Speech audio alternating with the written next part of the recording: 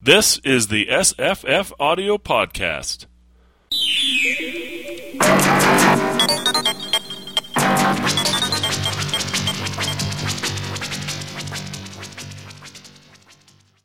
Hi, I'm Jesse. Hi, I'm Paul. Hello, I'm Marissa. And we're going to talk about Our Friends from Frolix 8 by Philip K. Dick, a 1970 novel. Apparently the only one he produced in the year 1968. And it was late. And I think maybe he is having a lot of life issues. If this book is anything to go by. Yeah. Oh yeah, he definitely was having personal drama by any standard. It was a good year for books released in '68. Not a good year for books produced in '68, I guess. I want to ask your guys' opinion of this book. Where would you rate it? Top half, bottom half, top quarter, bottom quarter, center? I'm going to go with bottom quarter, probably. Ooh. Yeah, this feels like this should have come. This feels like very much like pre-simulacra sort of stuff. Well, I mean, remember we discussed, and listeners, you can listen to that conversation, how the Simulacra almost felt like he was tying off a lot of his earlier books and killing off characters and Was that the Simulacra? Was that the Simulacra no, Maze of Death, correction. Maze of Death. Okay, so this feels like a Maze of, my apologies. Let me start again. This feels like a pre-Maze of Death book in that in the Maze of Death he was killing off characters, he was kind of tying off his earlier stuff, he was trying to basically wash himself of a lot of the earlier things he had done by working through that weird simulated world that the characters are all trapped in endlessly together forever and ever. This book feels like it's written before that, before he's trying to get that out of the system, because we have a lot of this. I mean, they're kind of exaggerated, but we have a lot of the similar things that we have in those earlier books. We have a narrator protagonist who's not really happy with his wife. He leaves the wife for another woman. We have another world dictator. Another girl. Another girl. He leaves his woman for a girl. Yeah, woman for a girl. We have another overweening Earth dictator. This one's probably the nastiest and most vindictive lot. He's a real Trump, if you to go policy. No, seriously, he's got like he's personally vindictive. He's obsessed with power.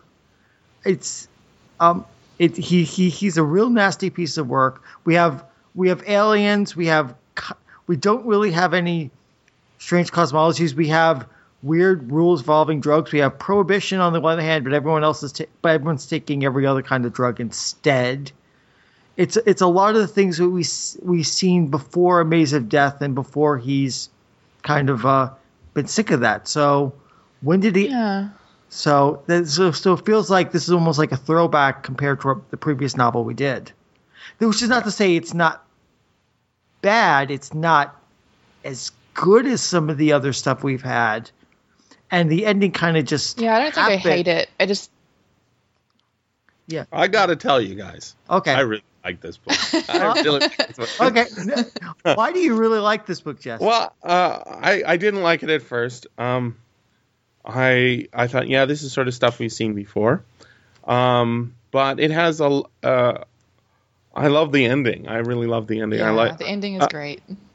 There's a lot of, I mean, if this was a lost Philip K. Dick book and they weren't sure if it was Philip K. Dick book or not, like it would be such a masterful copy of so many of his themes that I would say, I don't care if Philip K. Dick wrote it or not. It's a Philip K. Dick book. I know he did write it, but I'm just saying, like, I love the fact that the main character is a tire regroover. Okay. There are some details to love. It's like tire regrooving. That's a very strange and illegal and immoral activity. Right, but a very Philip K. Dick sort of thing. I mean, consider the kind of reminds me a little bit of the manufacture of fake historical artifacts way back in The Man in the High Castle. That's slightly less immoral. That's slightly less immoral, especially since they're trying to do it to screw over their occupiers. But it's the same sort of ersatz carving of reality. But in this case, if you drive on those tires, you just might very well die.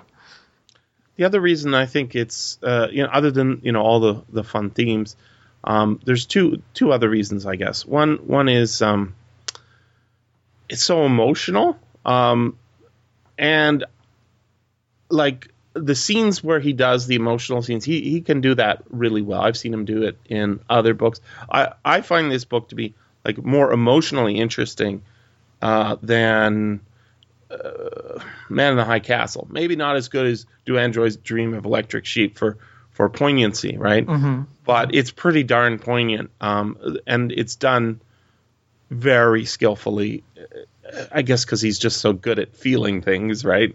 And feeling other people's emotions. The main character is such a loser that, he feels good when a 16-year-old compliments him. And he's a sad and by the way, it's not quite as immoral in Canada. The age of consent is 14 here, not 16. Oh, really?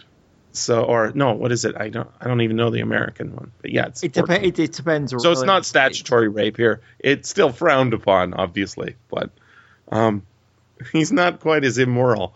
And of course, that's the other thing is, I think this is one of his most personal books. I think that mostly this is a true story. Other than, the alien invasion of the Earth, I think pretty much everything in this book happened. Yeah, I got that too. It's interesting as well that he gave... Spookily happened. It's like, oh my God, you poor man and your poor family. Mm-hmm. Yeah, it's kind of funny that he literally gave his wife's name as well, his ex-wife's name. I thought you would love that. Subtle.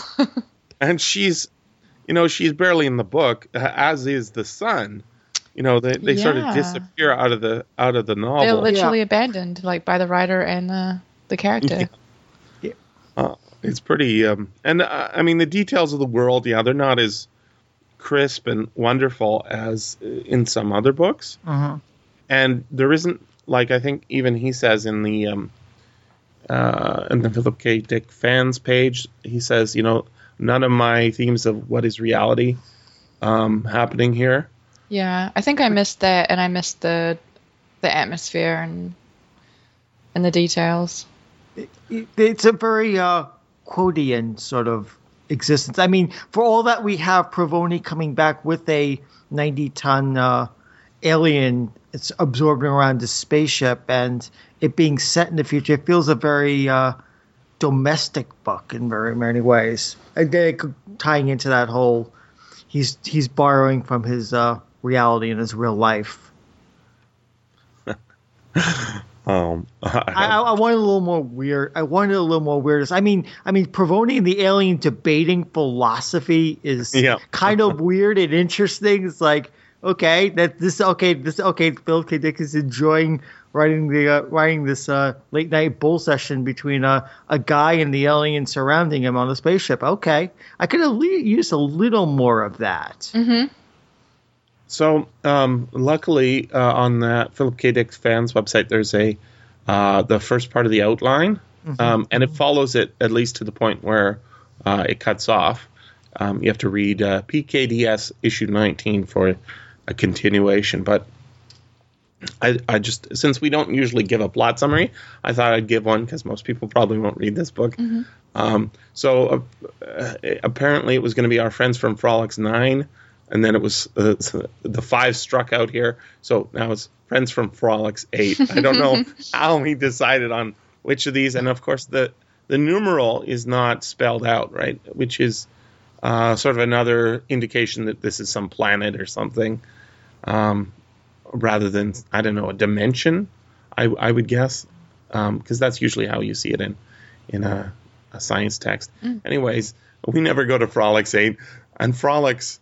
I gotta think that it could be pronounced Frolix, which is probably his idea, right, that we would pronounce it Frolix. Sounds maybe a little like Prolix or something. But it's frolicking, right? Yeah. So the theme, Earth is invaded by aliens whom the great majority of people welcome. By the way, isn't that the plot for Three Body Problem? Yeah, well, the three-body problem, yeah, the Chinese scientist basically signals aliens to, you might as well come and take us over because things are miserable here, sort of thing. Yeah. So, Paul, you ready for the alien invasion yet? Well, I would have said I would have said yes on Friday. Yesterday was a little more reassuring politically. Oh, you're warming up to the climate. I got you. No. It's just that people have awakened, as it were. They've taken the blue pill. It said, yeah, that's the good news. It says the locus of action is Earth in 2190. We get a lot of the action on Earth, but we also get a little bit on the spaceship on its way back to Earth. And then a situation. Within the last century, two types of human beings have arisen as sport mutations. As sport mutations desired and preserved until by the 2085 they filled the top levels of business organizations. And in the planet-wide federal government, all persons who pass the civil service tests must be either a new man or an unusual. The new men possess magnified cerebral cortexes, the so-called nodes of Rogers.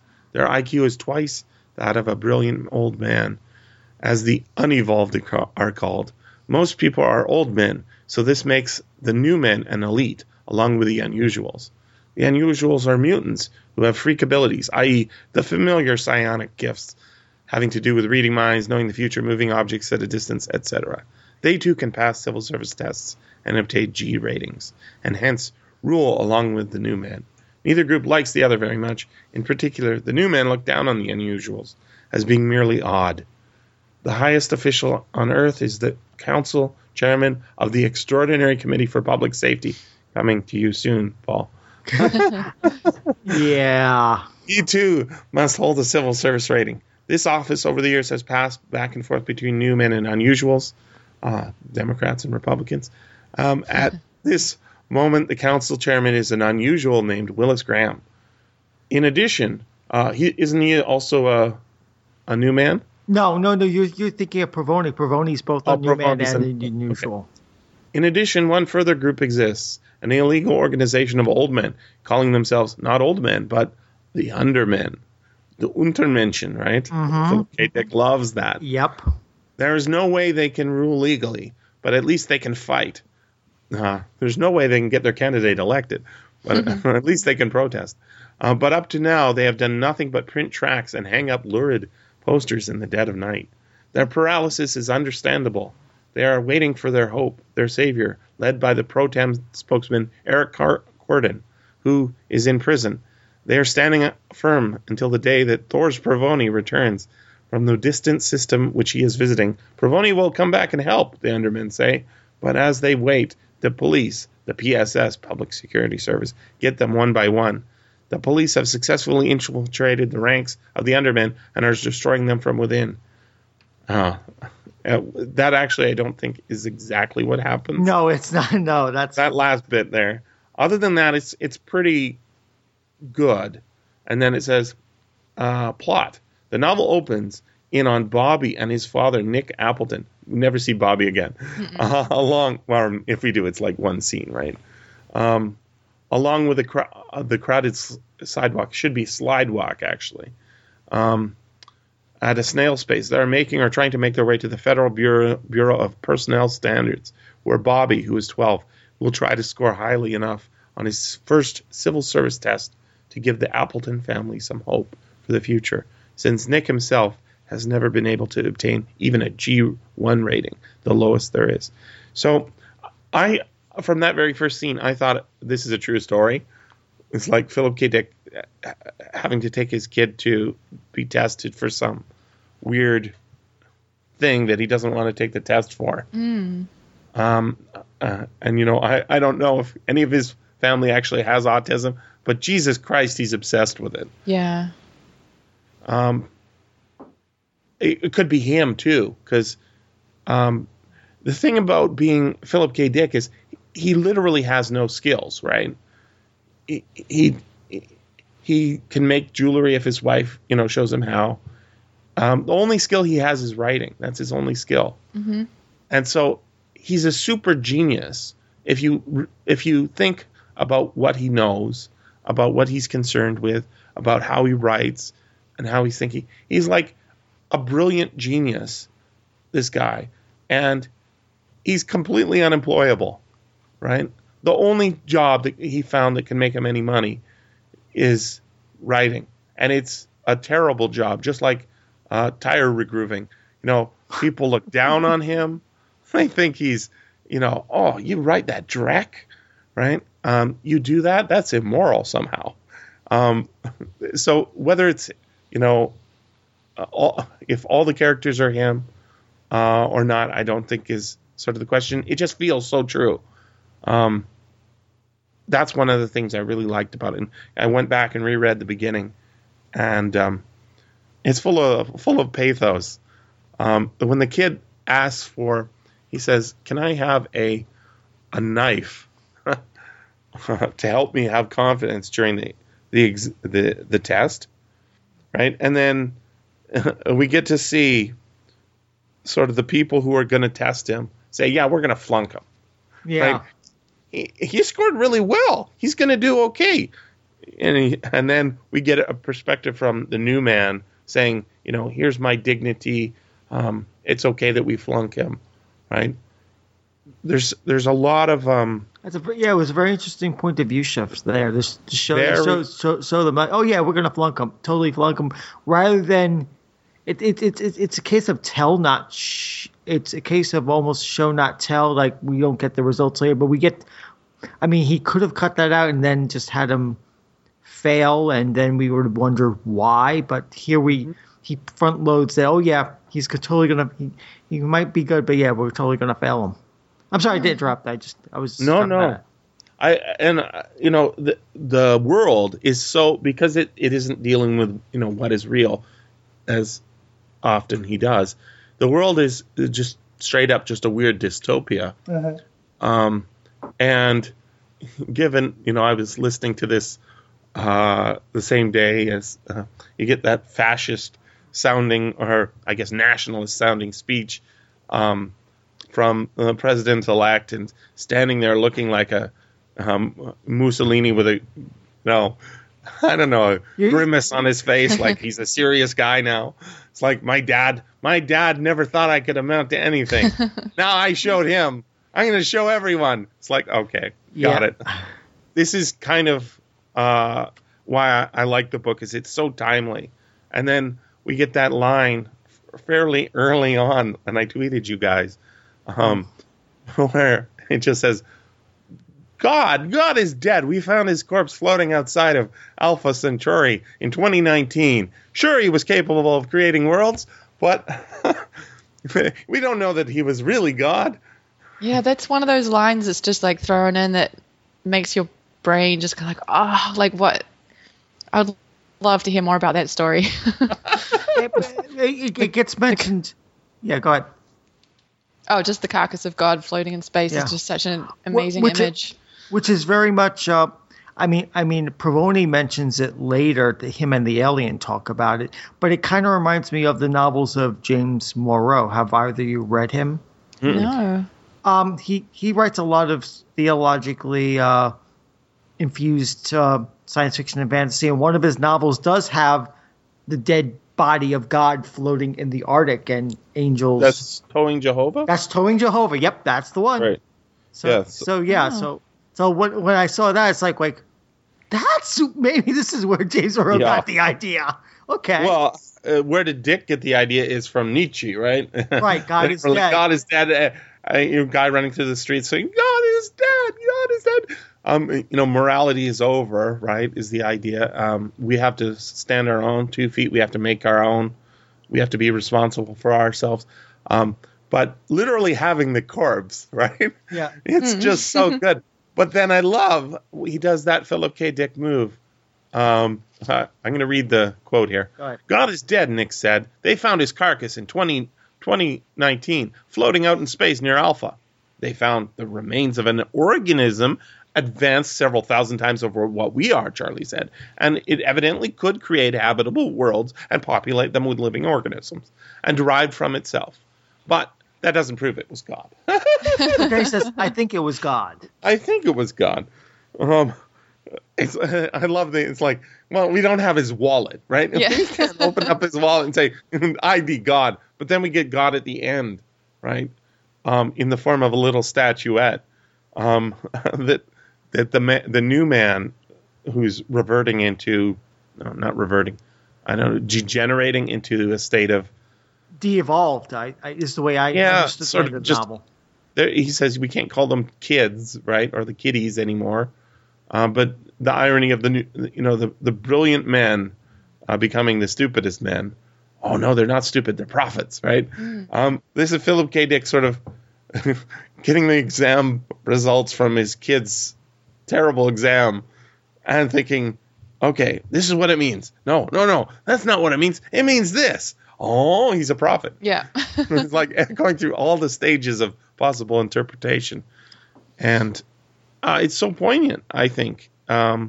Just having the main character going to confront, the big baddie and saying, my arm's broken, and you're responsible for horribleness, and also you're not who you were. I can't blame you for it.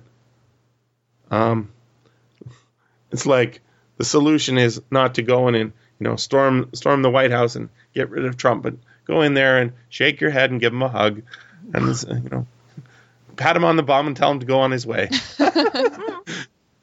It's not the kind of reaction you would get if someone else wrote this book. Yeah, that's why true. I like it. It's Yeah, true. there's a lot of- Go ahead. Sorry, go ahead, Paul. No, go ahead. Oh, no, that's okay. I was just agreeing with Jesse. You go.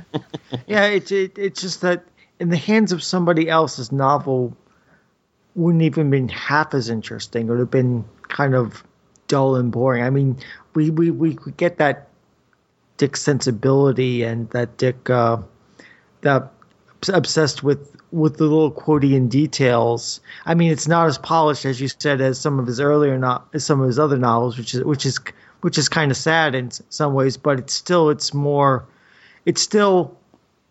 better than what other people with this material would have come up with. I mean, it's better than reading a non-Philip K. Dick book you just picked up from 1970, right? Yeah.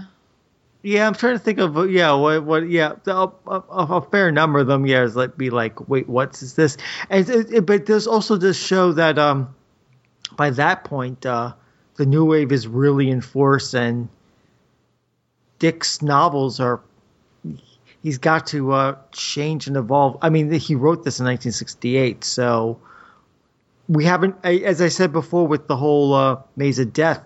He hasn't made the switch and the transition over yet to the big for Dick anyway, big novels of the 70s coming up. But so it's kind of like, it's that last kind of after image of what he was writing and how things are handling. I mean, science fiction's gears kind of, it's almost it's hard to describe. I can see in my head. It's like different levels of clockwork, and some running faster, some running slower. Eventually most of the field generally moves on, and the new wave and the 60s is pulling the rest of the field slowly with it. And this is something that is starting that move, but hasn't made it there yet. And a lot of novels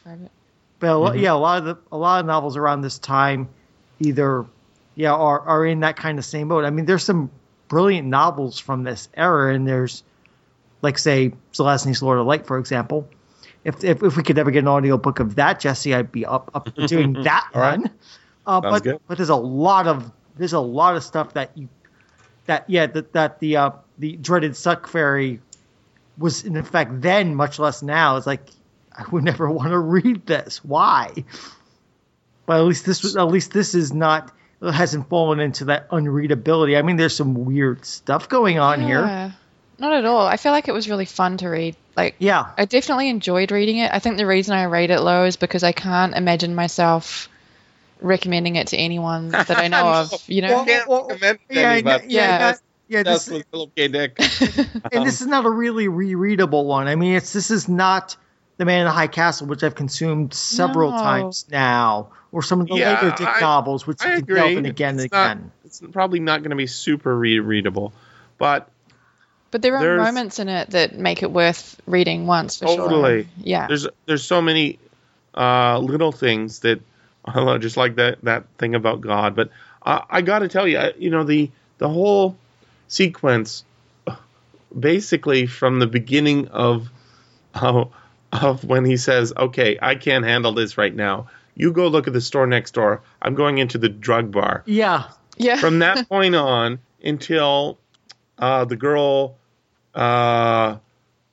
dies, and there's the cop asking him, who are you? And that's the turning point of the novel for me, at least I think for Dick too, in a certain sense. So there's a whole sequence there where it's basically Philip K. Dick has to go find a new drug dealer for some reason, right? And he finds the drug dealer. He's got a girlfriend who gets into a fight. Then he either gets the drugs either from her or from him, and then they escape in a car. Philip K. Dick is very passive. The girl's very active. She thinks he's great. And Philip K. Dick, is complimented by a 16-year-old. And she's got nice small boobs, which is what he likes. If she had nice big boobs, that'd be fine as well. As long as she has boobs, that'd be cool. And then they go on the run. They can't find a place to go, so he ends up taking her home to his wife. Yeah. Oh God, yes. And son. And the wife's like, "What's going on here?" And she says, her boyfriend was abusing him, and why can't she go to the police or to her own family? Well, because she's an underman, and she's selling illicit. The drug dealers in this book are selling, the Communist Manifesto or something like that, whereas the drugs are legal, right? Mm-hmm.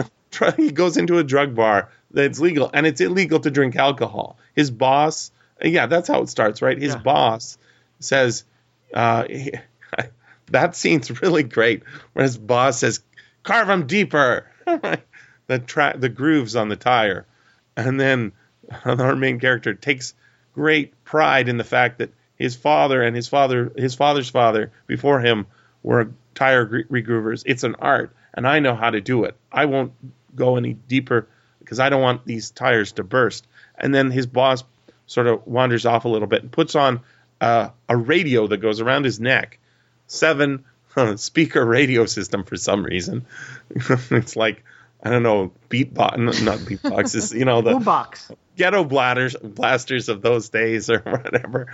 And then a radio transmission comes on and announces that Edward Snowden is going to be executed, or whatever, the equivalent of this guy is in the book. And that just pisses off his boss, who deep down Philip K. Dick likes, right? Mm-hmm. And I know he did have some boss that he really, really liked, who was super anti-racist, I believe.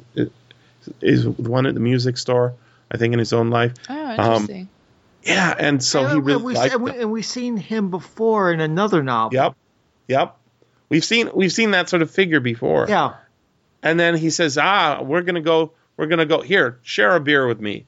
And Philip K. Dick is like, I don't really drink.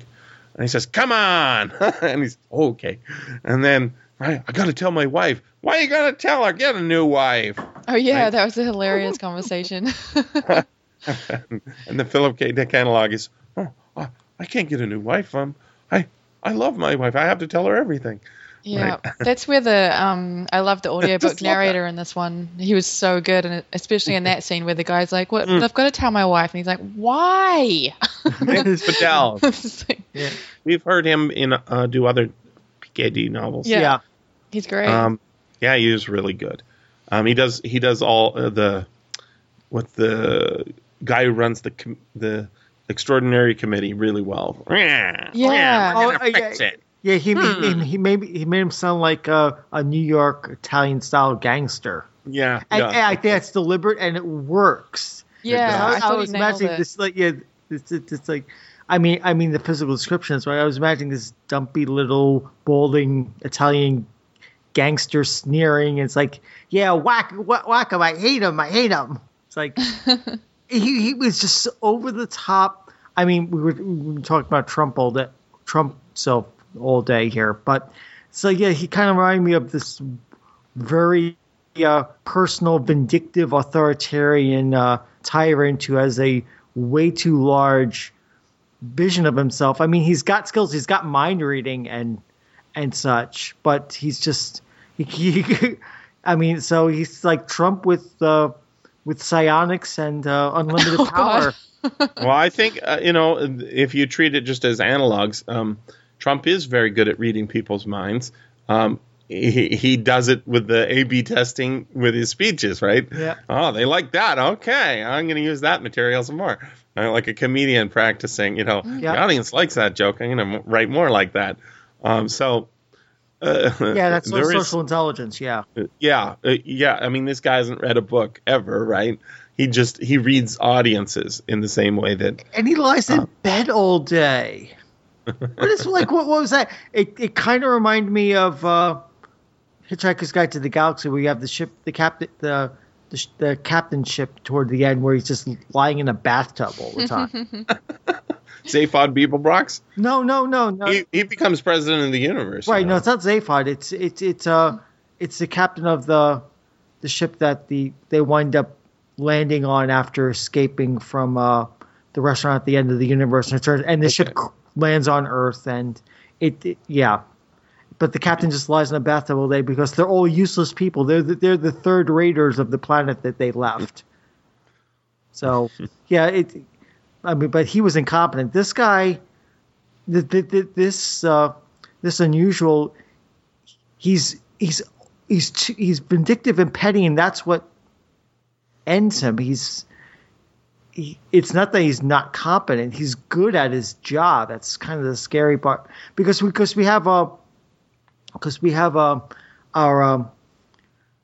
the guy in the spaceship trying to calculate and try to figure out what's he going to do. And it's like, well, if he picks this guy, then I'm in real trouble. And so he's actually a competent antagonist, and a very scary one, because he uses the entire apparatus of the government for his own ends. And that's I gotta say, we have to add a lot of Rederizer things from this book too. Oh yeah, it was great for all that stuff. The squib. What was the one from the last book? I can't remember now. There was a. It wasn't a squib, but it was like that. Some little phrase like a flying car. And they all had, what was the chicken? It was a chicken last time. The morbid chicken. Morbid chicken, Morbid right? chicken. And in this one we have two. There's the gray dinosaur. That's the spaceship that's coming from that's Alpha right. Centauri All or the whatever. animal names. Right? And then there's the purple sea cow. Yeah. Yep, the flying car. I love it. That whole sequence where she's driving and gets into a car accident, I could accept that is literally what happened, right?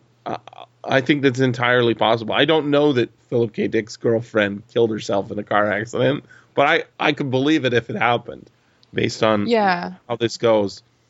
Or at least that he had to jump in a car and run away from someone's boyfriend. Or Absolutely. I mean, I've had to do that myself.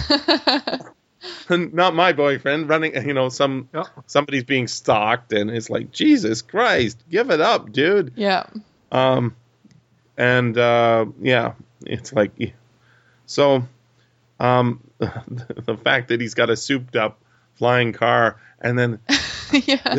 And the other thing is, right, they're living in an awesome future, it sounds like, technologically. And he says, we can get it up to 50 or 70. Wow. And then in the air, that the highest number is like 120 or something. And there's some sort of automatic driver system that can take over as well. Oh, autopilot. There's an autopilot, but I guess self-driving car. Basically, there's she could, I don't know, turn off the controls or set it to ready to crash, and it would autocorrect so you wouldn't crash into things. Right, but it didn't have that sentience of some of the other ones we've seen. No, yeah. So we don't have. Although I remember there was a door in here that opened automatically because the police were there. It didn't say anything like, I'm betraying you because you haven't fed me lately.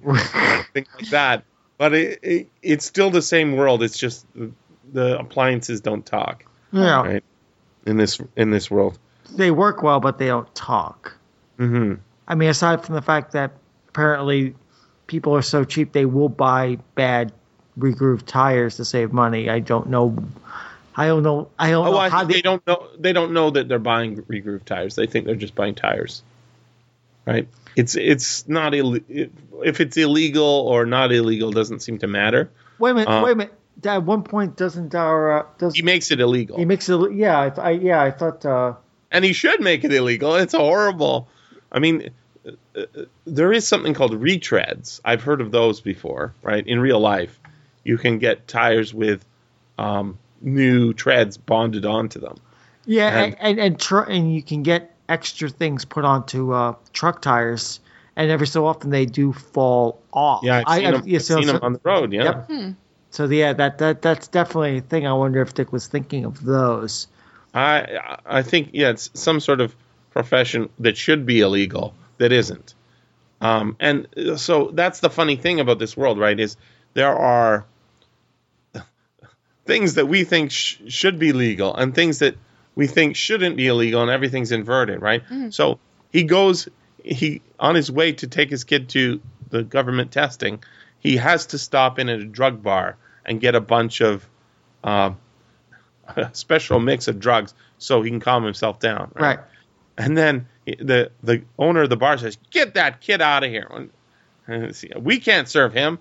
And he says, "Well, my local bar has no..." And right, it's just different local policy. And then we find out, alcohol is illegal, and that you can go to prison for a year for just having had a drink, and that it causes psychotic violence. No, and it's like any amount of alcohol makes you addicted to it. Yeah, right. It's sort of the talk we hear about a lot of other drugs, right? It's kind of like the alcoholic version of reefer madness. Yeah, exactly. It is. Yeah, it is. And everyone's just flying into rages for no reason. Yeah, that's right. And yet the drugs are perfectly legal. Mm-hmm. And he's doping himself up on amphetamines, literally, he says at one point. Yeah, I love how often there's characters that are just kind of running into rooms being like, I need something to calm down. And he's like, well, take 50 milligrams of blah, blah, blah. And then they just pass on. That's right. There's, if you remember, there's a scene in The Man Who Japed. That's another sort of these books that everybody kicks dirt onto and that I like. We didn't kick that much dirt on. No, I know, but nobody says, "Oh, The Man Who Japed, what a great Philip K. Dick novel," right? They just, it's another Dick book. But they don't, they don't love it like I kind of love it, even though I know it's not his best book. But there's a scene in there, I think it's in there, where he goes to Hokkaido, I think it is, Japan, and he buys some illegal books. Yeah, that's Man Who Japed. Yeah, in The Man Who Japed. So that's the thing, right? Is drugs are legal, alcohol is illegal, but you can get it if you've left, you found it from a long time ago before it was illegal or whatever. Even the top man has some 25-year-old Scotch or whatever. I noticed it wasn't like the greatest Scotch ever. It was just like It's like, ooh, that's rare. And his boss has a beer which he shares with him, right? Yeah, and the effects last for so long. Yeah. And then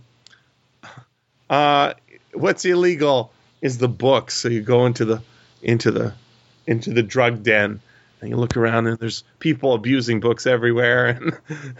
And he says, yeah, but you want a dime bag for your book, or you want a five piece book? It's like, it's literally a drug scene, but he's buying tracts. He's buying tracts. Sorry, go ahead, Paul. I was thinking of Jack Chick tracks.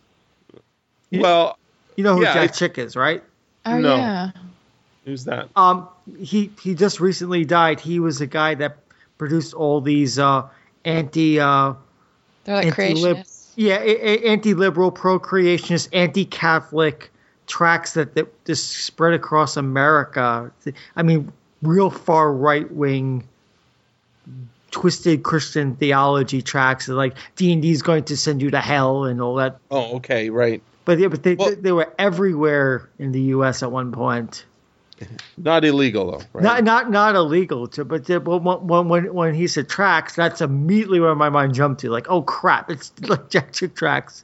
It's political tracts, right? Like this is a very sort of 19th century anarchists, are posting these up, and we got to suppress them. Except, but the people who are posting them and selling them don't read them and don't care about them.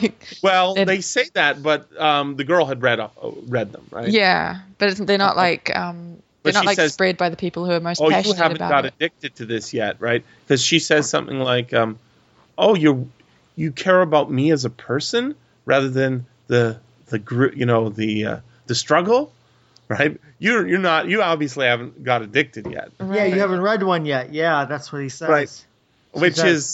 It's like it's that teenager, that 16-year-old is manipulating this, 35 or 40-year-old guy, like wrapping around her little finger. She wants something. I need to get out of here. Don't you ever touch me without me asking my permission or whatever. I'll bite you or whatever it is. It's so ridiculous. And he's like, okay. And then she says something sort of just off the cuff, and he treats it like it's profound and deep. And that it's just precious, I guess is the word for it. Yeah, that's why I like it. So the fact that he's got the tracks there, and it does have some amazing little bits here and there.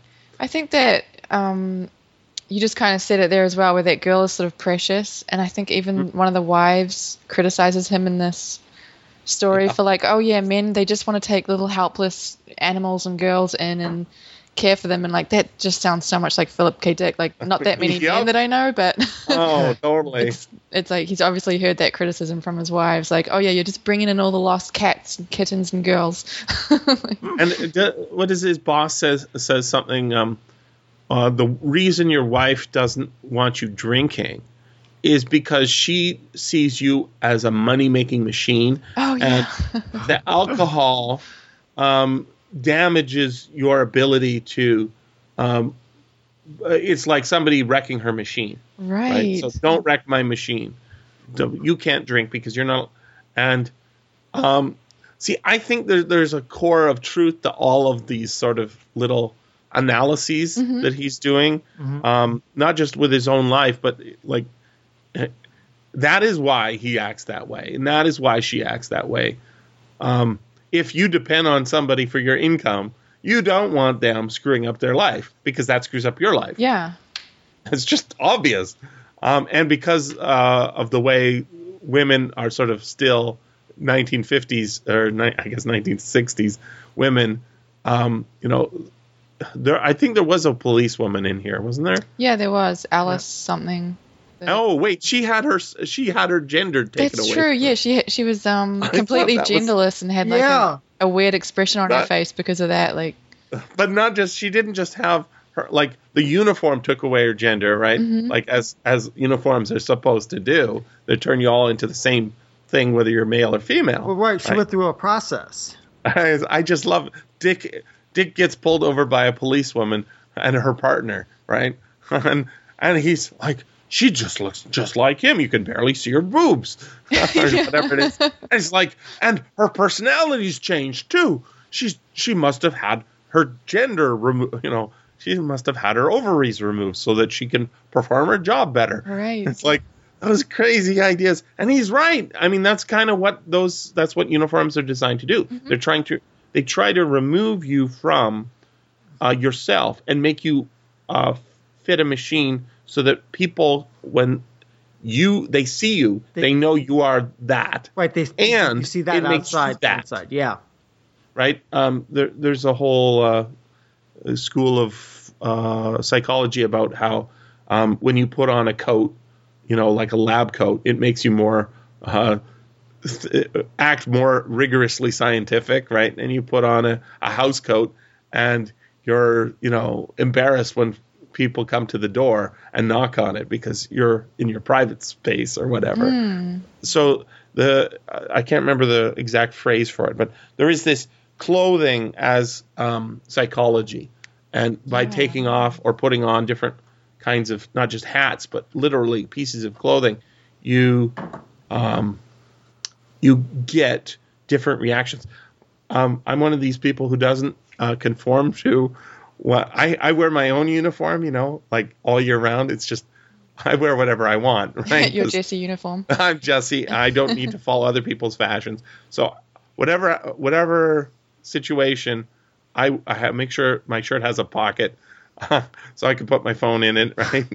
I used to have my earbuds, attached to it. I didn't want to have it all the way down in my other pocket, in my pants pocket or whatever. So people look at me and say things like, yeah, why are you dressed like that? Oh, Jesse. There was a great bit by Richard Dawkins in a recent interview, and they asked him why he had. We know you had a stroke recently. Is that why your socks don't match? Oh my goodness! And he says no. He said no. I deliberately choose socks that don't match, so people will ask me, and I can point out that we're ruled by a tyranny of socks that tells us that you have to have matching socks, because it makes no sense, because shoes have chirality, right? There's a right shoe and a left shoe, but socks don't. If you lose a sock, you have to throw out the other sock according to the standard logic, right? Because you don't have a matching sock. Right. But that's not actually true of socks. They don't have a chirality. A left sock and a right sock are exactly the same sock. And so if you wear matching socks, which I'm sad to say I have done for a while now, you get you're under the thumb of big sock, or under the big toe of big sock, or whatever it is, right? But that psychology of appearance actually does make it into this book, because the alien and Provoni talk about that, and the alien says, well, if you come out as looking as you are, then people aren't going to people might not take you seriously because you look unshaven and unclean. And Provoni argues back, well, people should see me for what I am, and so they know the experiences I've gone through, and they accept me for that. So there's an argument back and forth about what would be better for him to clean up first or not. Yeah, that was one of the funny scenes where you're watching this amazing idea of a space alien bringing this guy back to Earth, and the alien's like subtly trying to hint that he should have a bath and clean up before they get to the public. It's Jonah inside the whale, right? Mm-hmm. I'm talking to the whale, and the whale's coming back to Earth to save everybody. There's some funny stuff going on in a sort of ridiculous situation. Another space savior as well. Another space savior as well. If we're adding to the Philip K. Dick Rederizer, this isn't the three stigmata of Palmer Eldritch, right? It's this, in that case, it's a negative space savior. Here, they are our friends, and they're waiting just outside in hyperspace. If you don't believe me, they'll come. but thankfully you gave us enough laser energy that we managed to get all our work done in a day. Right? It's like there's some sort of Christian allegory going on here. Yeah, for sure. Where you zap him, and instead of him dying and going into a cave and ascending, it just makes his job easier. And there is sort of a day the earth stood still sort of feeling there, right? With the man that's not really a man talking to the people, and his robot Gort, who says, "No, we're not going to destroy the earth. These foolish humans." Right? There's something fun going on here. I would say I can't say it's underrated because I don't know how well it's rated, but I just didn't think of this book before. I guess because I hadn't read it. But I really like it. Yeah, I was expecting it to be really bad just because I'd never heard of it. It'd never come up on any radar. Or any nobody ever talks about it. Yeah, no one talks about it. So yeah, I thought it'd be terrible, Dick. It's not terrible. It's not terrible. No, it's not terrible at all. But I have a couple pages I want to read at some point. Go. Why don't you go for it now? Oh yeah. No, Marissa, you were going to say something. Oh, I was just going to mention that you pointed out that neat little nod to Puppet Masters in there as well. Oh yeah, wasn't that fun? Yeah. I'm sure glad you were on that show, right, Marissa? Mm-hmm. Yeah, Paul. Yeah, I was. Yeah. Okay, so I didn't know that was going to be in here, but I just love that Philip K. Dick literally refers to that novel, and they go a little bit into it, just saying, okay, they each person gets their own rider or whatever. Yeah. Say rider, but it was literally the premise of the invasion of the Earth by malignant aliens rather than friendly aliens, right? Right. That'll make all the new men frolic. Frolic in the playroom. And just the way Dick has of making that vision of all these, what is 20,000, I don't know, new men or however many there are that rule the earth. They're going to have to live in camps, right? Like, he turns that word camps from the negative that it was earlier in the book. There's a scene, Ild is his name, right? He's the big bad advisor. Yeah, with no eyelids. He's Ild is the Mike Pence of this world. Is that the idea? Yeah. Yeah. Something like that. He's the big bad advisor to the leader, and he says, he goes to him and he says, the new ear. Oh, is that called the new ear or the big ear? The big ear. It's the big ear. Big ear is the NSA, right? They're going to listen to everybody's thoughts. Everybody's thoughts. I tweeted it. Let's see if I got the quote. I don't know if I sent it to you guys. I just thought, wow, that's so prescient. Yeah. Yeah. So it says the great ear. Nick said. Great ear. Do you remember that? Building that? He's asking Ild once he's in his new childlike state. Oh yes, Ild said. I did that. It's going to hear everyone's thoughts, and then a pause. We can put people into camps, relocation camps. It's like, holy shit. Mm-hmm. That is so scary. And of course, it's, I mean, once Bush and Obama, they're building all these, we're going to use these things for good. We're going to stop terrorism, right? And he's, I'm done presidency. Oh, and here's the nuclear football, Mr. President, and here's the keys to the NSA, and here, right? Handing all these things, prepping for the the new dystopia that is just happened on Friday or whatever, right? Wow, holy cow! That's exactly why you don't want it. And the analogies with we've got two people who are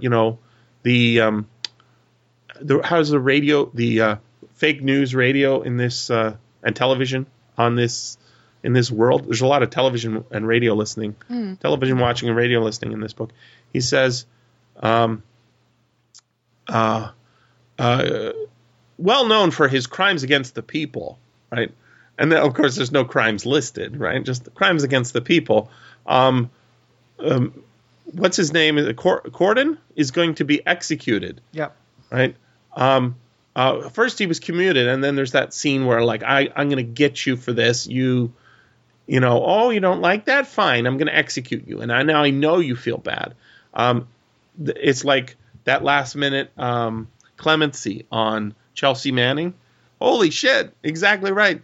And Julian Assange is stuck in an embassy, right? He's going to come and save us all. Yeah, well, not exactly. He is not predicting the future, but just with that 2019 reference, and sort of just how timely this book is now. I really like this book. Mm-hmm. I know it's not his best book, but I love that. It was strange sense of timing that we read this. It was right very now. strange. So we did not plan that, listeners. Totally I like that. surprising.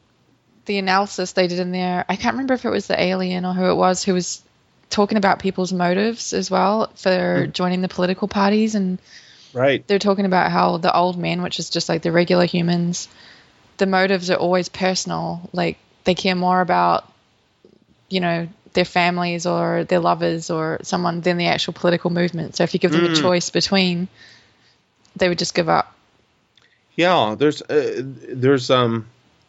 something of the 1%, the people keeping other people from joining that's what the test sort of meanness at the beginning is about. Mm-hmm. You're fated to be a tire regroover because your father was a tire regroover. There's no social movement. And then I love the fact that it turns out that new math, the new math of the new man thinking in symbolic logic. He can't read his mind because it's all in symbolic logic, right? It turns out it doesn't work, right? The great elaborate theory that they've developed that allows you to predict the future with 100% certainty, completely wrong, right? Just it's like string theory, Oh, we got it all solved. It's all coming together. We know how it all works. And then some other guys go, no, I got it all together. Here's how it works. And every 5 years, there's a new version that's announced on the cover of Popular Science. And just like on the cover of Popular Mechanics, every 5 years, they have to put the same flying car that guy in California has been working on. Still needs a little bit more investment money. We just need a little bit more research money. We're going to be there sometime soon, right? These are scammers. People work in the system. Whether they know it or not, they're scamming everybody. And I love that it just turns out that way because that's what exams are, right? If you set up the system and you know all the answers and you write all the answers and you say, if you don't know all the answers, then you don't. I can write an exam that only I can pass. Yeah. Right? And if you set it up that way, you can make it sure that nobody else can get into the only the people country you club. want. This reminds me. Oh my God, I'm going to go way back in history. There was a TV show back in the early '80s, late '70s, early. It's called Different Strokes. Do you remember it, Marissa? Vaguely, yeah. Yep. What you talking about, Willis? Yeah, exactly. At one point, Arnold. I think it was Arnold or Willis. One of them takes an intelligence test and fails, and their adoptive father really gets upset about this. He finds a different intelligence test that relies on knowledge of black culture and gives it to the test examiners, and they start failing. And he starts saying, "Well, it looks like you're not that intelligent." That's right. That's awesome. So it's kind of like a slam on and test what you want them to test, not necessarily. Well, they've gone out of fashion, right? IQ tests have gone out of fashion, but they weren't out of fashion in 1970, and they weren't out of fashion when Philip K. Dick was young. They were in fashion, and Philip K. Dick is obviously super smart, right? He's super well read. He's deep thinker, always writing about what he's thinking about. This is not a guy who should fail any kind of intelligence test, but I bet he did. He's totally thinking the wrong way about these questions. He's not thinking the way that quote unquote new men who set it up are thinking. He's thinking differently. He's a divergent thinker rather than I do this kind of as my job as well, like provincial exams we have here. Yep. And it literally is, here's a poem. And now answer a bunch of questions about this poem. Some of them are technical, right? Like what, it's not so much what is an oxymoron or, what is what poetic device is being used here. Sometimes it's like, which of these is more correct, right? And I'm an expert at this. I love poetry. I've taught this stuff for years. And then I just look at it. There's no reason that this one was chosen over that one. It was badly formed. The question is badly formed.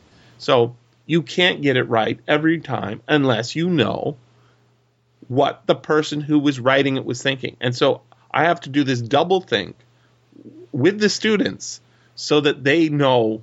You have to sort of imagine what the other person was going for to guess. And you can't do that in a short amount of time. So it's never going to be perfect unless you have the exact same kind of brain as the person who wrote it. Yeah, that's so true. Like, that's what I'm doing all the time with my editing work when I'm working with authors. Like, right. You can read it and interpret it one way, but it's about, like, did they mean it to look that way, or is there, like, another way to interpret this? And then you have to just ask questions because you can't always just tell. I think that's exactly right. And editing totally is about figuring out what the reader is taking from a scene, because the author has it in their mind already. Yeah. They think that they've transposed that onto the page, and maybe they have, but probably they haven't.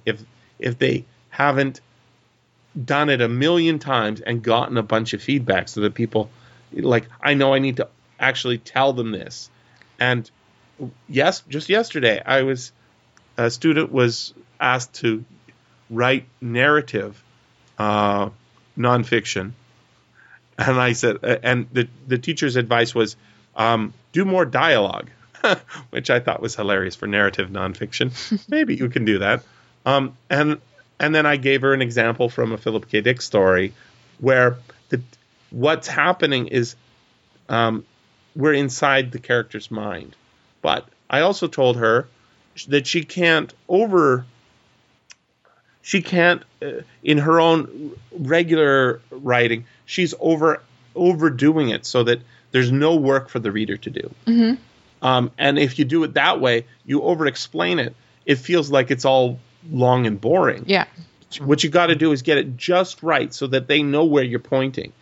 And that idea pops into their head on their own, and you can move on without telling them something they already know because of where you're pointing them towards. It's very subtle. Yeah, and that's exactly what makes people think a book is good. Like, when they have that kind of feeling of working a little bit for it, but not too hard. It's like such a fine balance. Yep. The reader has to complete the circuit. They can't have an entire circuit because then it feels boring, but it can't be too much that they're slogging through. They just have to have just enough that the reader has to fill that puzzle piece in. Yep. And it's a high art for author and editor to get that right. Yeah, because that's the thing as well. Like, then you have to also think of how many different kinds of human beings they are and how differently so many different people could interpret one line. And I've got it's a couple pages, actually a little more than a couple pages and a bit I wanted to read. Go ahead. It's great Philip K. Dick writing. This is page 165, bottom of 165. That melted his heart. No, of course not, he said. I don't want you to do this. He put his hand on her shoulder. It's just that you did it here with Denny. For, he thought, it may be like old times, but for me, there's a specter hanging over me. The Dionysian face of the young boy. All that life, and snuffed out just like that, her abusive boyfriend, right? He says, it reminds me of part of a poem, he said, by Yeats. Now, I haven't looked this poem up. If you guys do, I would love that. I should have done that. He helped her take off her Geit, I don't know, I'll forget sweater, and then all I forget or something is like that, right? They were easy to get on, hard to get off. Once they had molded themselves to the curves of the body, I should just spray myself with paint. We've seen that in other books, right? Mm-hmm. She said, as the sweater came off, "You don't get the texture of the fabric that way," he said. He paused a moment and said, "Hopefully, do you like Yeats? Was he before Bob Dylan?" Yeah, this book is obsessed. Yeah, this lady's obsessed with Dylan. Go ahead. But that's got to literally be true, right? I mean, this is a book from 1970, but actually set 200 or more years in the future, right? Yeah, but now that Bob Dylan's a Nobel Prize laureate, it makes sense that they'd still be talking about. Yeah. Was he before Bob Dylan? Yes. Then I don't want to hear about him. As far as I'm concerned, poetry started with Dylan and has declined since.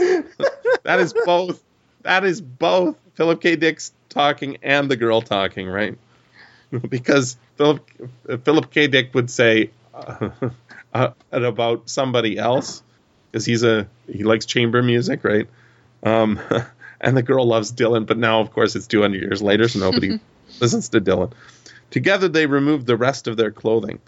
For a time, they lay naked in the cold, wet grass, and then simultaneously, they rolled towards each other. He rolled himself onto her, held her, gazed down at her face. "I'm ugly," she said, "aren't I?"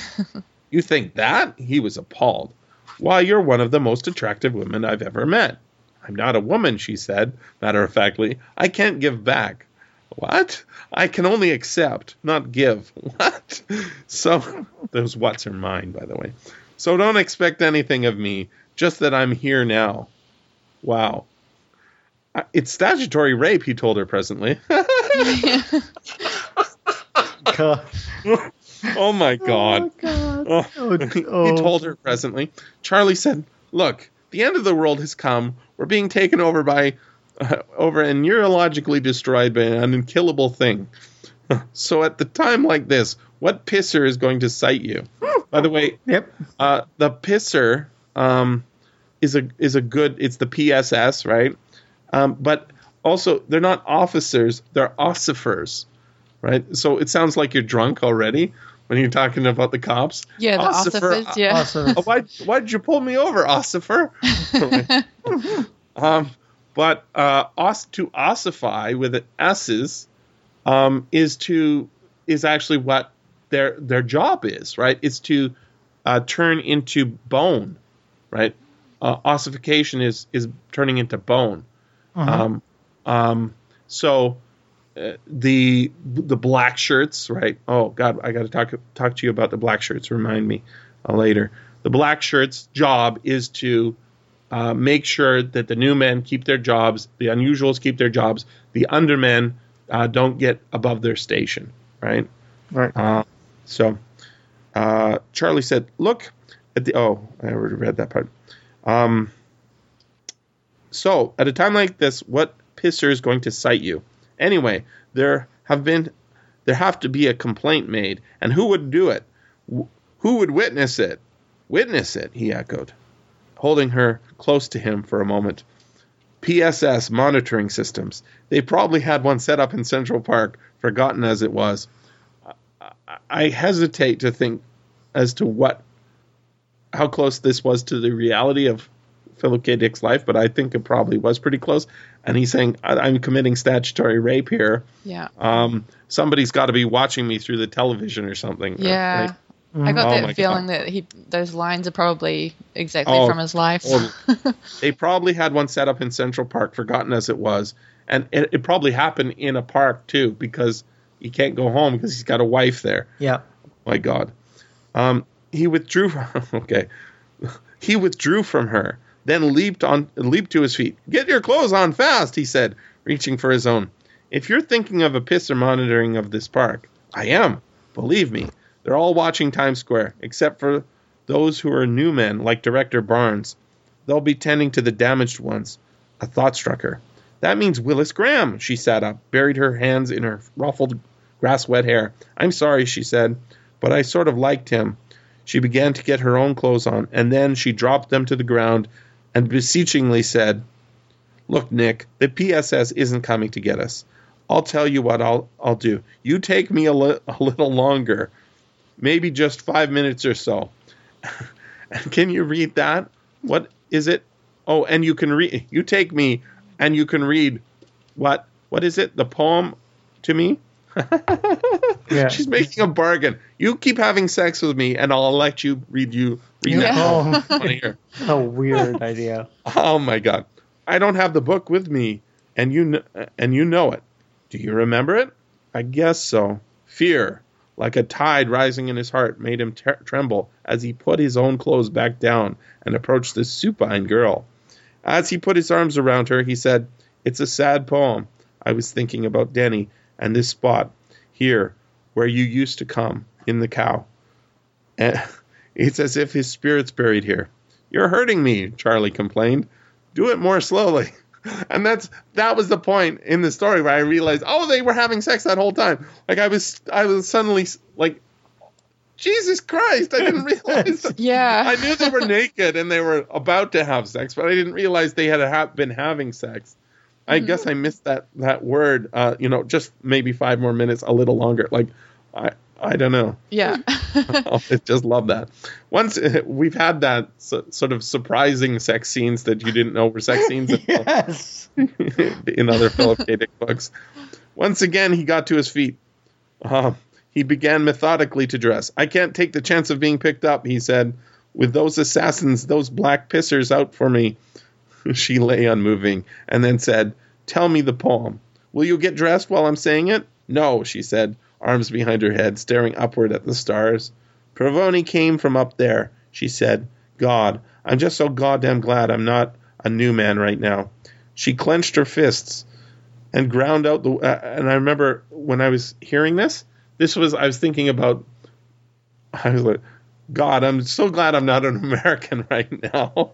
I'm like, how do you guys like not hang your heads in shame and like despair and like, I know that everybody is, but it's just like, it's unbelievable, right? Mm-hmm. Anyways, "I'm not a new man right now." She clenched her fists and ground out the words harshly. "He's doing right, but you have to feel sorry for them, the new men. Lobotomized, their nodes of Rogers gone, and God knows what else." And then this is the part that made me convinced I had to read this part to you guys. Okay. "Surgery out of space," she laughed. "Let's write it up and call it The Cosmic Surgeon from a Distant Star, okay?" Yeah, that's great. That's very meta. Alternate title for this novel. He crouched down, gathering up her items. "Purse, sweater, underwear. I'll tell you the poem, and then you'll understand why I can't go with you to places you and Denny went. I can't replace him, like a new Denny. Next, you'll be giving me his wallet, which is probably ostrich-hide, his watch, a Criterion, his agate cufflinks," he broke off. "I must be gone. There's a grave where daffodil and lily wave." He's doing the poem, right? Mm-hmm.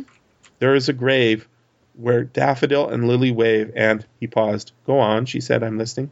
"And I would please the hapless fawn buried under the sleepy ground with mirthful songs before the dawn." "What does mirthful mean?" she asked. He ignored her and spoke on. "His shouting days with mirth were crowned, and still I dreamed he treads the lawn, walking ghostly in the dew.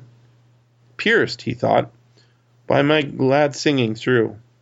But he could not say it aloud. It affected him too much." Yep. Isn't that great? Yep. The poem is the Song of the Happy Shepherd, and he's quoting from the last stanza. So I'm going to read the entire thing. Okay. Well, the entire last stanza. Reading the whole poem is a little long. Okay, so "I must be gone. There is a grave where daffodil and lily wave, and I would please the hapless fawn buried under the sleepy ground, with mirthful songs before the dawn. His shining days with mirths were crowned, and still I dream he treads the lawn, walking ghostly in the dew, pierced by my glad singing through, my song of old earth's dreamy youth. But she dreams not now, dream thou, for there are poppies on the brow. Dream, dream, for this is also sooth."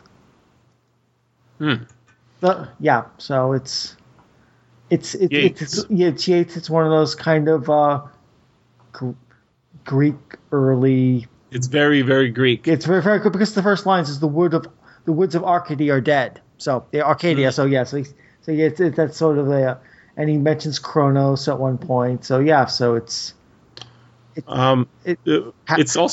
also a gay poem, I think, or something like it, a Greek poem in a certain sense, because fauns are male, right? And piercing a faun who's dead, if you're a shepherd, this is all male love rather than male-female love, as Philip K. Dick does. But he gives her that poem comes up again when he thinks about her grave, and that scene, second to last scene with the childlike new man giving him a picture of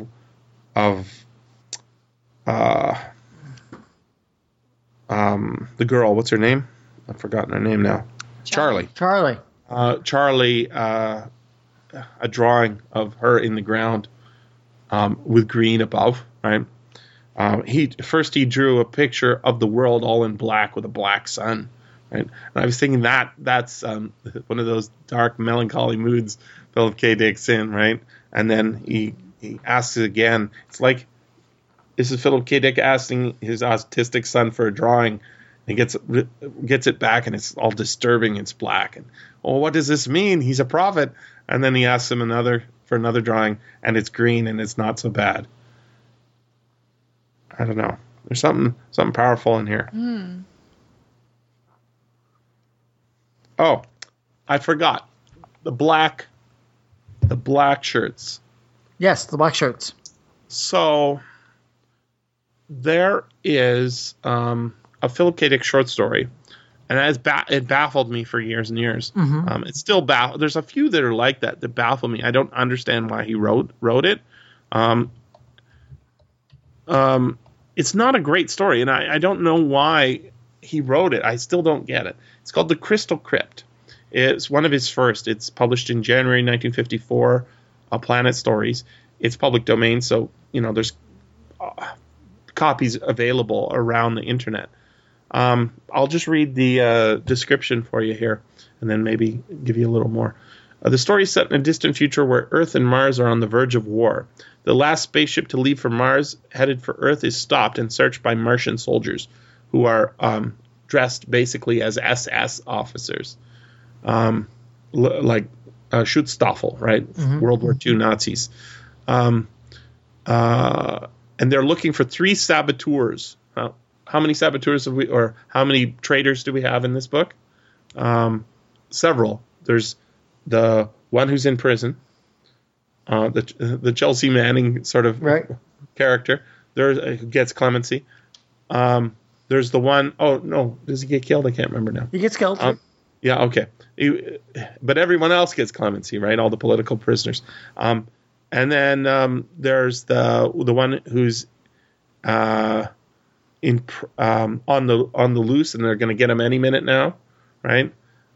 So they're looking for 3 saboteurs in this story who destroyed a Martian city.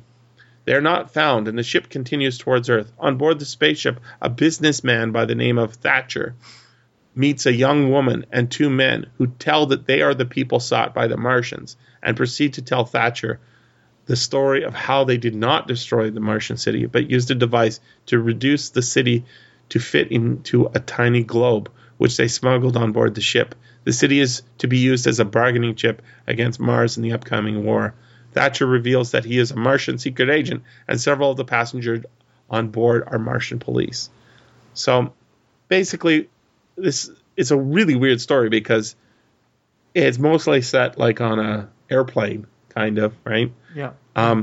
The SS come on board, search the ship, are like, they're not called SS in the story, but they're dressed in black. It's very obvious they're supposed to be,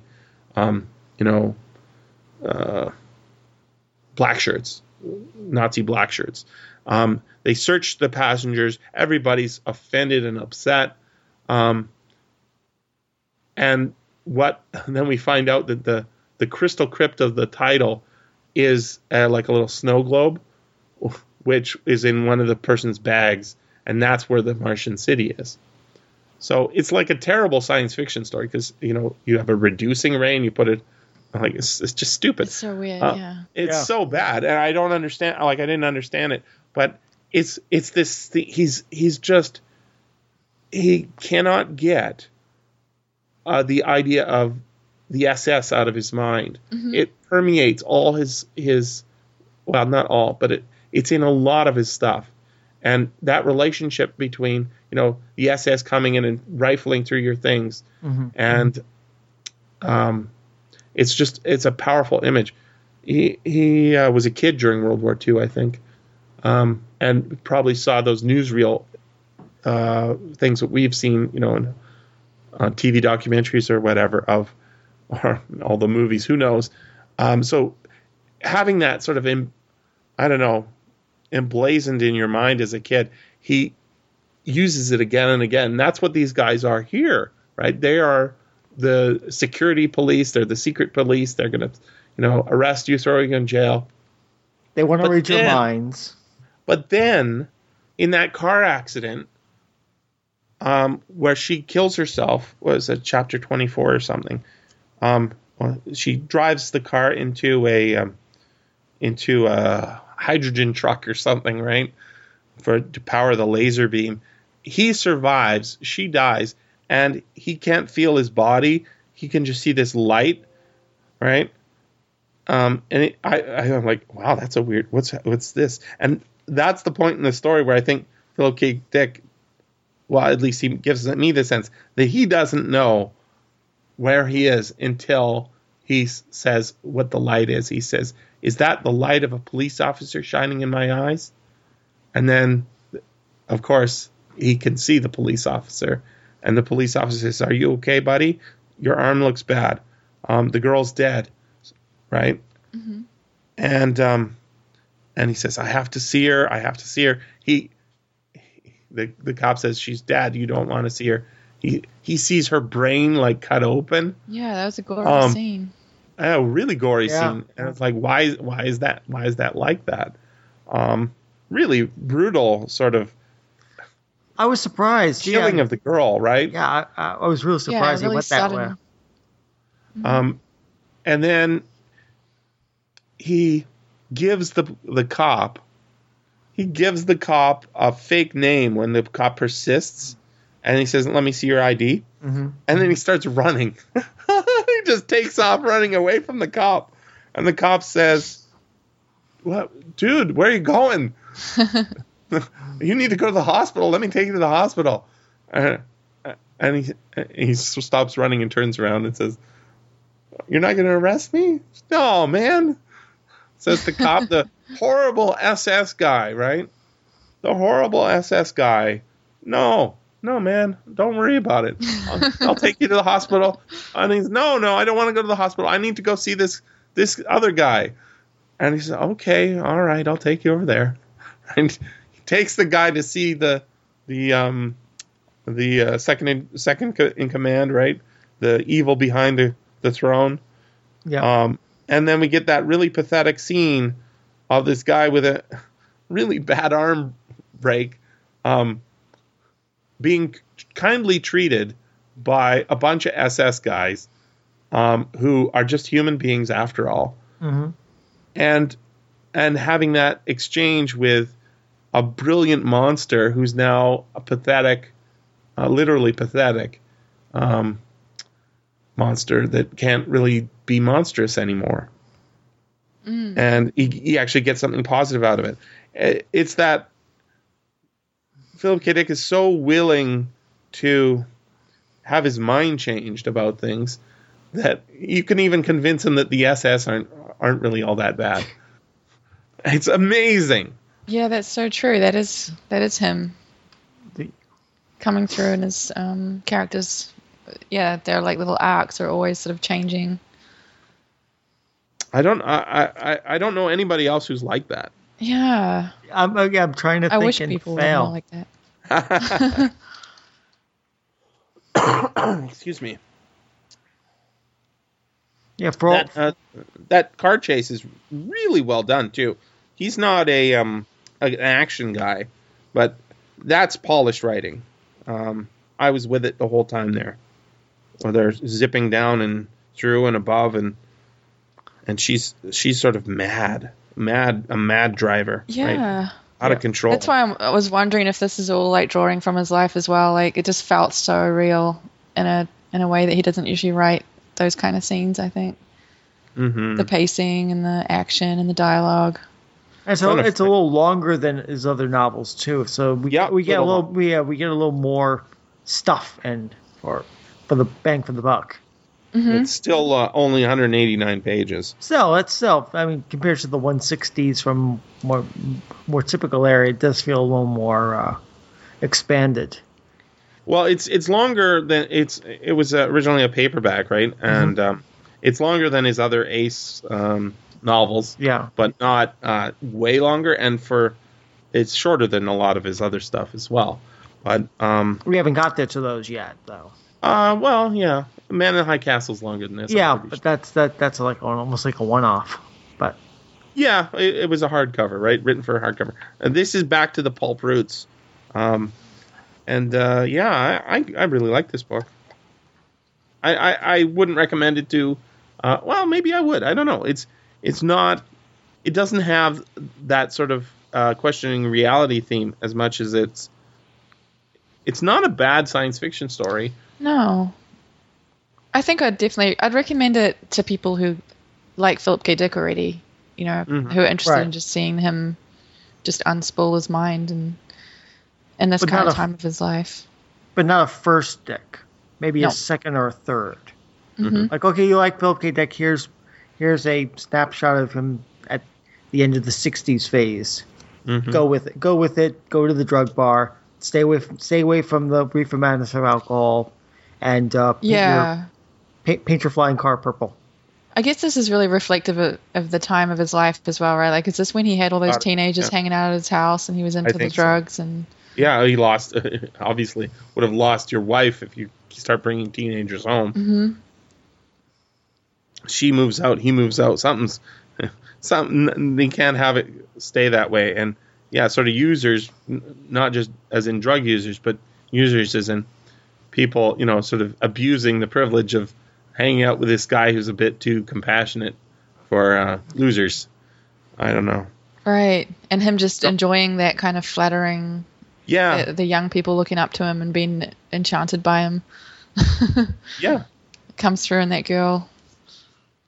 I mean, one of the things I was thinking about in this book and why he is that way to this girl and why she's admirable to him as well, is because if Philip K. Dick were alive now, he would be a huge media personality. I don't know how it would work because I don't think it could work. But he would be a huge media personality because he likes attention, right?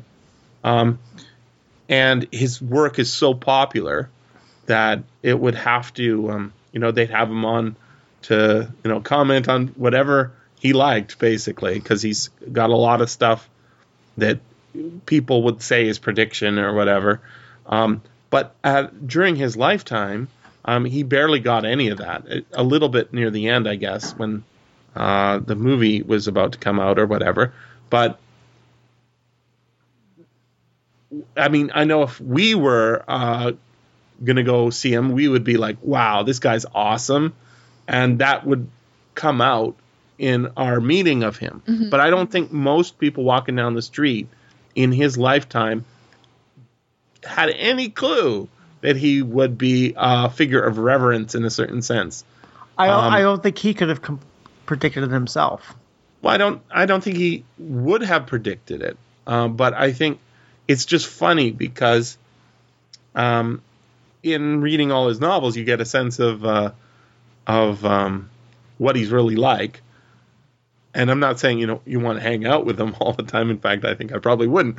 But it would be kind of cool to ask him a question and get him to give one of those really great Philip K. Dick responses, right? Yeah. And he would be incredibly popular. And so having that sort of hidden genius that he knows he has, but doesn't have the confidence for because everyone around him doesn't give him any sense of that, is what he gets out of that relationship with the girl, right? Yeah, that's so true. Yeah. It is that lack of confidence that he had that. And it's not like his wife thinks he's that great either, right? No. Even if you're married to a famous person, I don't think you get the kind of adulation from your husband or wife because you're famous, and so it's kind of petty, but everybody needs a little bit of reassurance now and then, and he's not getting any. Right, the only reassurance he gets is, who's the guy at Ace Books who wants him to write another book for him, even though it's not going to make him that much money, right? Oh yeah, sure, right? Because Don Walheim, yeah, he likes my stuff. He said he wanted a book. I'm definitely going to give him one, right? People like to be liked, and he wrote him a letter saying, were you serious about writing a book for me? Oh yeah, sure, right? Absolutely, I really love it. Yeah. And so he writes this book. I think it's not just liked as well, but just like appreciated for what he's doing. Like exactly. Yeah. Not just appreciated. Like thank you very much. Yeah. But thank you very much, and here's some money to show that actually what you do is a good thing, and people like it, and somebody out there is going to enjoy this book. I think he needed it a lot. Like it comes out in his books. Mm-hmm. Yeah, exactly. I think a lot of people can. Like that's like you can see it in his writing, in his life with the affairs and stuff. Like I think that's why a lot of people do have affairs because you're with a partner who's like rolling their eyes at you and they're sick of you. Oh my God, that's the end of it, right? Yeah. Yeah, and then you have like young people who don't know you who are looking up to you and just being like, "You're amazing." Yeah. And that's what he comes through in his. Yeah, I think he really needed that. I think he felt unappreciated and by his family or his loved ones, and then he'd get all this, young people like looking up to him and following him around and hanging out with him and wanting to spend time with him. That's perfect. I got a couple of quotes from that Philip K. Dick fans page here. He's writing to Donald Walheim, trying to keep him happy because he's falling behind the deadline. Great news! Although I'm a little late, I have finished the novel Our Friends from Frolix 8, which, as you will recall, I am under contract for. Sometime last month it was due. All I need to do now is simply type up the final draft. There will be no further revision, that having already been done. I love the way he phrases that. The novel runs longer than my others. They all came out to about 215 TypeScript pages. This one comes to 268, which I would estimate between 70,000 and 80,000 words. I hope that length is satisfactory to you. The contract called for 70,000 rather than the usual 60,000, so I assumed you wanted a longer novel, hence this length. Which was most carefully planned on my part. It didn't just happen. It's a Philip K. Dick sentence. Not since Eye in the Sky have I so much enjoyed working on a novel. Remember Eye in the Sky? That was a fun book. Yeah. Usually I love this. Usually I get up at noon. While writing this, I got up at 7 a.m. and tottered my way to the typewriter, my mind filled with dialogue. There is nothing about reality versus illusion in it, no hallucinations, etc. I did depart from the latter part of the outline, but the book remains as the outline described it. I think it is fair to say that it is true to the outline. Got to make sure he knows that I didn't go off script. Yeah. Please write me and let me know if the length is okay, but I don't really want to trim it. I would appreciate it very, very much if you would let me leave it as its present length. Okay? Yeah. And then letter from April 1969. Not the end of the month as later. This letter from April 1969 was not the end of it, as a month later, PKD still wasn't done. It was this letter to Walheim in which he is heartily sorry. I have been stewing and fretting about completing the final copy of Our Friends. First, when I began typing the final version, I discovered that I had to change some of the material. Then I came down with the Hong Kong flu with complications. And as a coup de grace, my Olympia typewriter broke down, and I had to go to the shop for repairs. Typing 80,000 words on this damn loaner thing is next to impossible. It's a 1941 Royal. I have to have my own machine. And when I get it back, I'll resume typing of the final draft, which I've gotten well into before the troubles began. I'm very sorry, and I know this novel is overdue, but the revisions have to be made. Oh, the revisions have been made. Whether that is the final excuse or his dog later ate the manuscript, I don't know. But I think Dick was glad to get Frolix 8 finished. It would be the only novel completed in 1969. Oh, okay. I guess 69, not 70. Yeah. 68. In any case, it was published in June 1970. Hey, he went through a lot of troubles to get this thing done. But yeah, but wrapping around his own personal troubles, which he doesn't mention in those letters at all. He doesn't. He doesn't need to. It's all in the book. It's all in the book. Yeah, it's not subtext. It's text. They're kind of you put them all together. They're a very long autobiography. I think, or memoir maybe.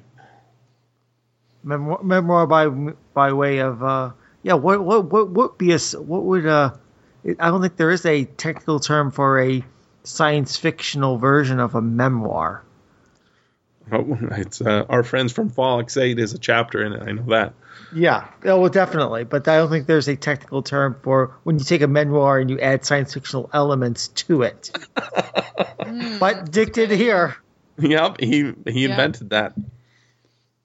I don't know anybody else who writes books like that. I mean, I know people who will take elements, or they use their experience or their knowledge, but not the political stuff, but and I didn't even mind the political stuff in here. I thought it was okay, but I just love the personal stuff and the crazy cars and the crazy boss and all the little details. A good book. This has been the SFF Audio Podcast. Please join us at www.sffaudio.com.